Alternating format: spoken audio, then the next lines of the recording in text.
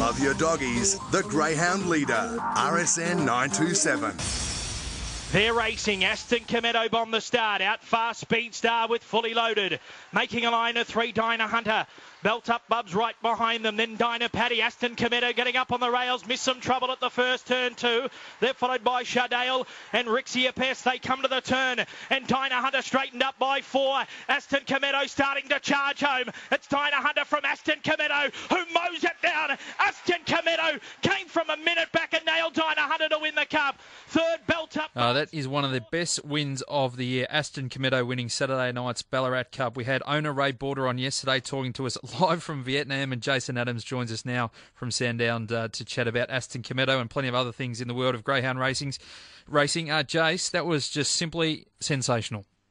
Just outstanding, Treno, and look, even listening to Matty Jackson's call, it was a beauty. And look, for me, who was sitting at home on the couch watching the race, I got up out of my seat. Once Aston Cometto really loomed up and had Dinah Hunter in sight, you couldn't help but feel the rush by it. He had him in sight and look, was able to run him down. In the end, it was a terrific effort. And he really continued his liking for as a horseshoe sprinter, doesn't he? Just the one bend. It's a real sweet spot for him. Yeah, absolutely. Look, he's 8 from 8 now over a one-turn track. And look, it's probably no fluke. A lot of people were easy to comment in saying that the runs opened up for him. But I think even if the runs didn't open up for him, he still would have been in the same place at the right time. Although they did fan off the track a little bit, made it a bit easier.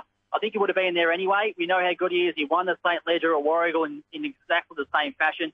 Won the Geelong Cup, running down Orson Allen in exactly the same fashion. He's done it again, running down Dinah Hunter in the Ballarat Cup. And look, it's easy to say he's strong and run fields down. Dinah Hunter was breaking 25 seconds out in front and was run down. You'd never ever see that in a million years. But Aston Cometto just underlines the freak that he is. And you mentioned about being the one-turn specialist, Trent. I know you mentioned Ray Bordy, you spoke to yesterday. He's not totally convinced he's a one-turn specialist. He reckons he's still got what it takes to perform over the two-turn. It has trialled really fast at the Meadows, which is the big target for him. Next up, of course, he'll head to the Silver Chief, where the heats are in a couple of weeks. So we'll see what he's made of there. Well, he was the star on Saturday night. 2 nights earlier, 48 hours earlier, up in Brisbane. Hastened slowly, finally got his Group 1. A great story here. And we had Angela Langton on yesterday, and she was just wrapped, and rightly she should be, because he really deserved this big one. He did, and look, he's been so good for so long, and I'd probably go as far to say that he's been one of the best sprinters of the year. He's run in 6 Group 1 finals, and look, before last Thursday night, he'd been in 5. He ran second in 4 of them, and probably stiff not to be lining up in the Melbourne Cup as well. Of course, he had that great battle with My Redeemer in the heats, and look, his race on Thursday night, I don't think anyone really expected him to lead, but once Miss Splendor, on Thursday night, I should say, once Miss Splendor Miro missed the start, it really opened it up for Hastings slowly, and look, when he did hit the front, it was probably all over because he's just so strong. And, of course, he went on to win in good time. And, look, for Angela Langton as well, you mentioned, it's so special for her. She's a lot of people might not know that she grew up in Queensland. She's got the bulk of her family up there too. So it is really her home track up there at Albion Park. And, of course, she bred Heidi Go Seek, who was the mum of Hastings Slowly. And I remember when Hastings Slowly first appeared on the scene, he had a really good win at Sandown Park. And I was speaking to Angela after the race, and look, she was a bit emotional because Heidi Go Seek passed away and not long after she had the litter, which included Hastings Slowly. So it's a special line of breeding for her and a special win as well. I know she's got a close connection with Hastings Slowly, or Ollie, as he's known at home. So it was a really good win last Thursday night. Quickly touch on Poco Dorado going 10 for 10 at Winnie on Saturday night in the Summer Cup. Yeah, she's just a jet, isn't she? 10 from 10 track and distance. And look, she's dominating the staying scene up there in New South Wales. And, of course, there's a bit of a story behind it as well with her litter mate running second and third, but really keen to see her come back down to Victoria. When that is, we'll wait and see. It may be the Sale Cup heats, but if it's not, it'll be after that, either in January or February throughout the Meadows Carnival. Of course, hopefully by then, she's clashing with Tornado Tears and Rip and Sam, and the staying scene's well and truly front and centre again. We've got the semis of the Laurels at Sandown on Sunday. Heats will run last week. Black Opium got the job done as expected. I just love her, but Shimmer Breeze, what a run. Yeah, she was terrific, and look, she come in with a good prep. She trialled at Angle Park on Monday night and went well. And before that sort of form, the Sandown on Sunday, she went 29.32. You mentioned Black Opium was very good. My American Girl was awesome. I thought Sweet as Em, we know how good she was, and she really capitalised on that. The 3 semi-finals that we do see this Sunday, we see some of the good ones going well, including Shimmer Breeze, who's drawn box number 1 in the first semi. Meets Time to Talk. Second semi sees often imitated, I should say, in My American Girl. Now, the last semi of the day will be Black Opium taking on Tweed as them. Black Opium finally drawn a good box in box number 1. She'll be hard to beat there, but it's going to be a really good day of racing on Sunday with 3 semis of Laurel. And I'm really looking forward to the Hobart 1000 heats getting underway on Thursday night. Always a great series.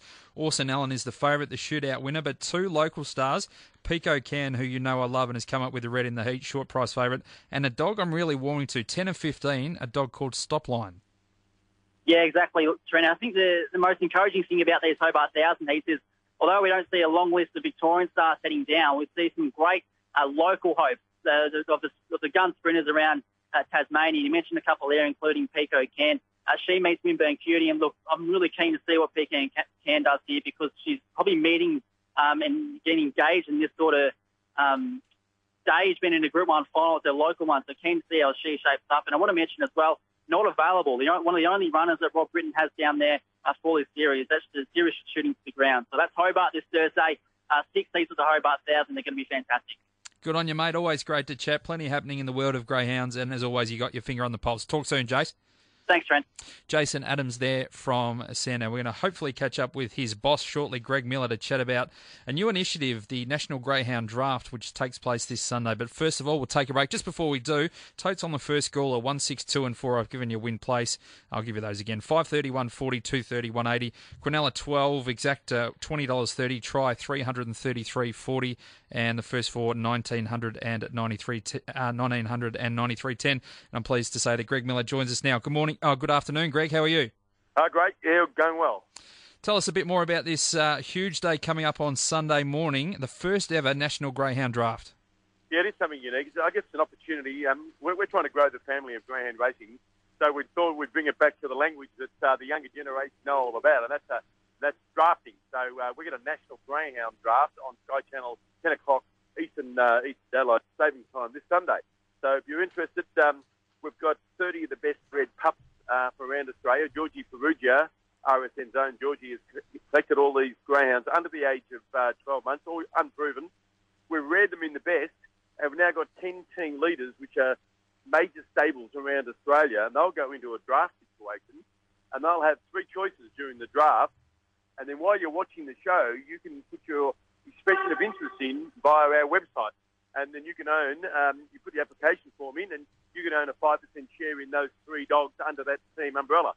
And RSN has a team, and our captain is James Vandermart, so we're in good hands there. I had a chat to Jimmy a couple of hours ago, and he's got his finger on the pulse, which is good to see. And we have 3 trainers. Just explain a bit more about this concept in Kate Gorman, Brendan Purcell, and Matt Lanigan.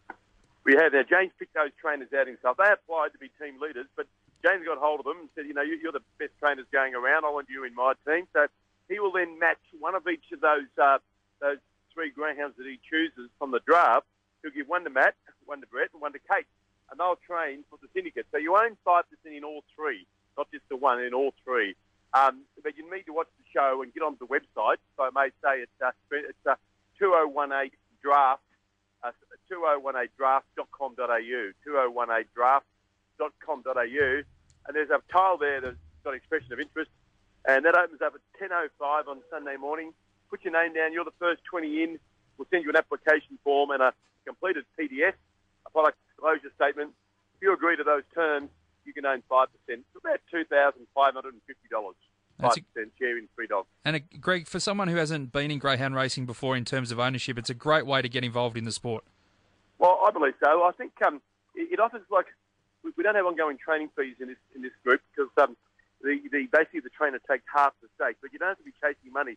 We have a little contingencies for injuries and other things, and we can't always guarantee, but the best we can do is get the best rearing and the best bred pups, good trainers. That gives you a chance. That's all we say, but we do say that what a way to get involved. You can own 3.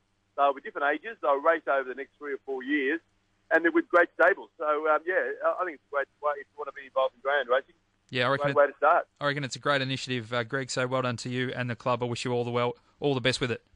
Yeah, thanks a lot, buddy. Thank you. Greg Miller there, the boss from Sandown, the National Greyhound Draft taking place Sunday morning. Make sure you check out the website.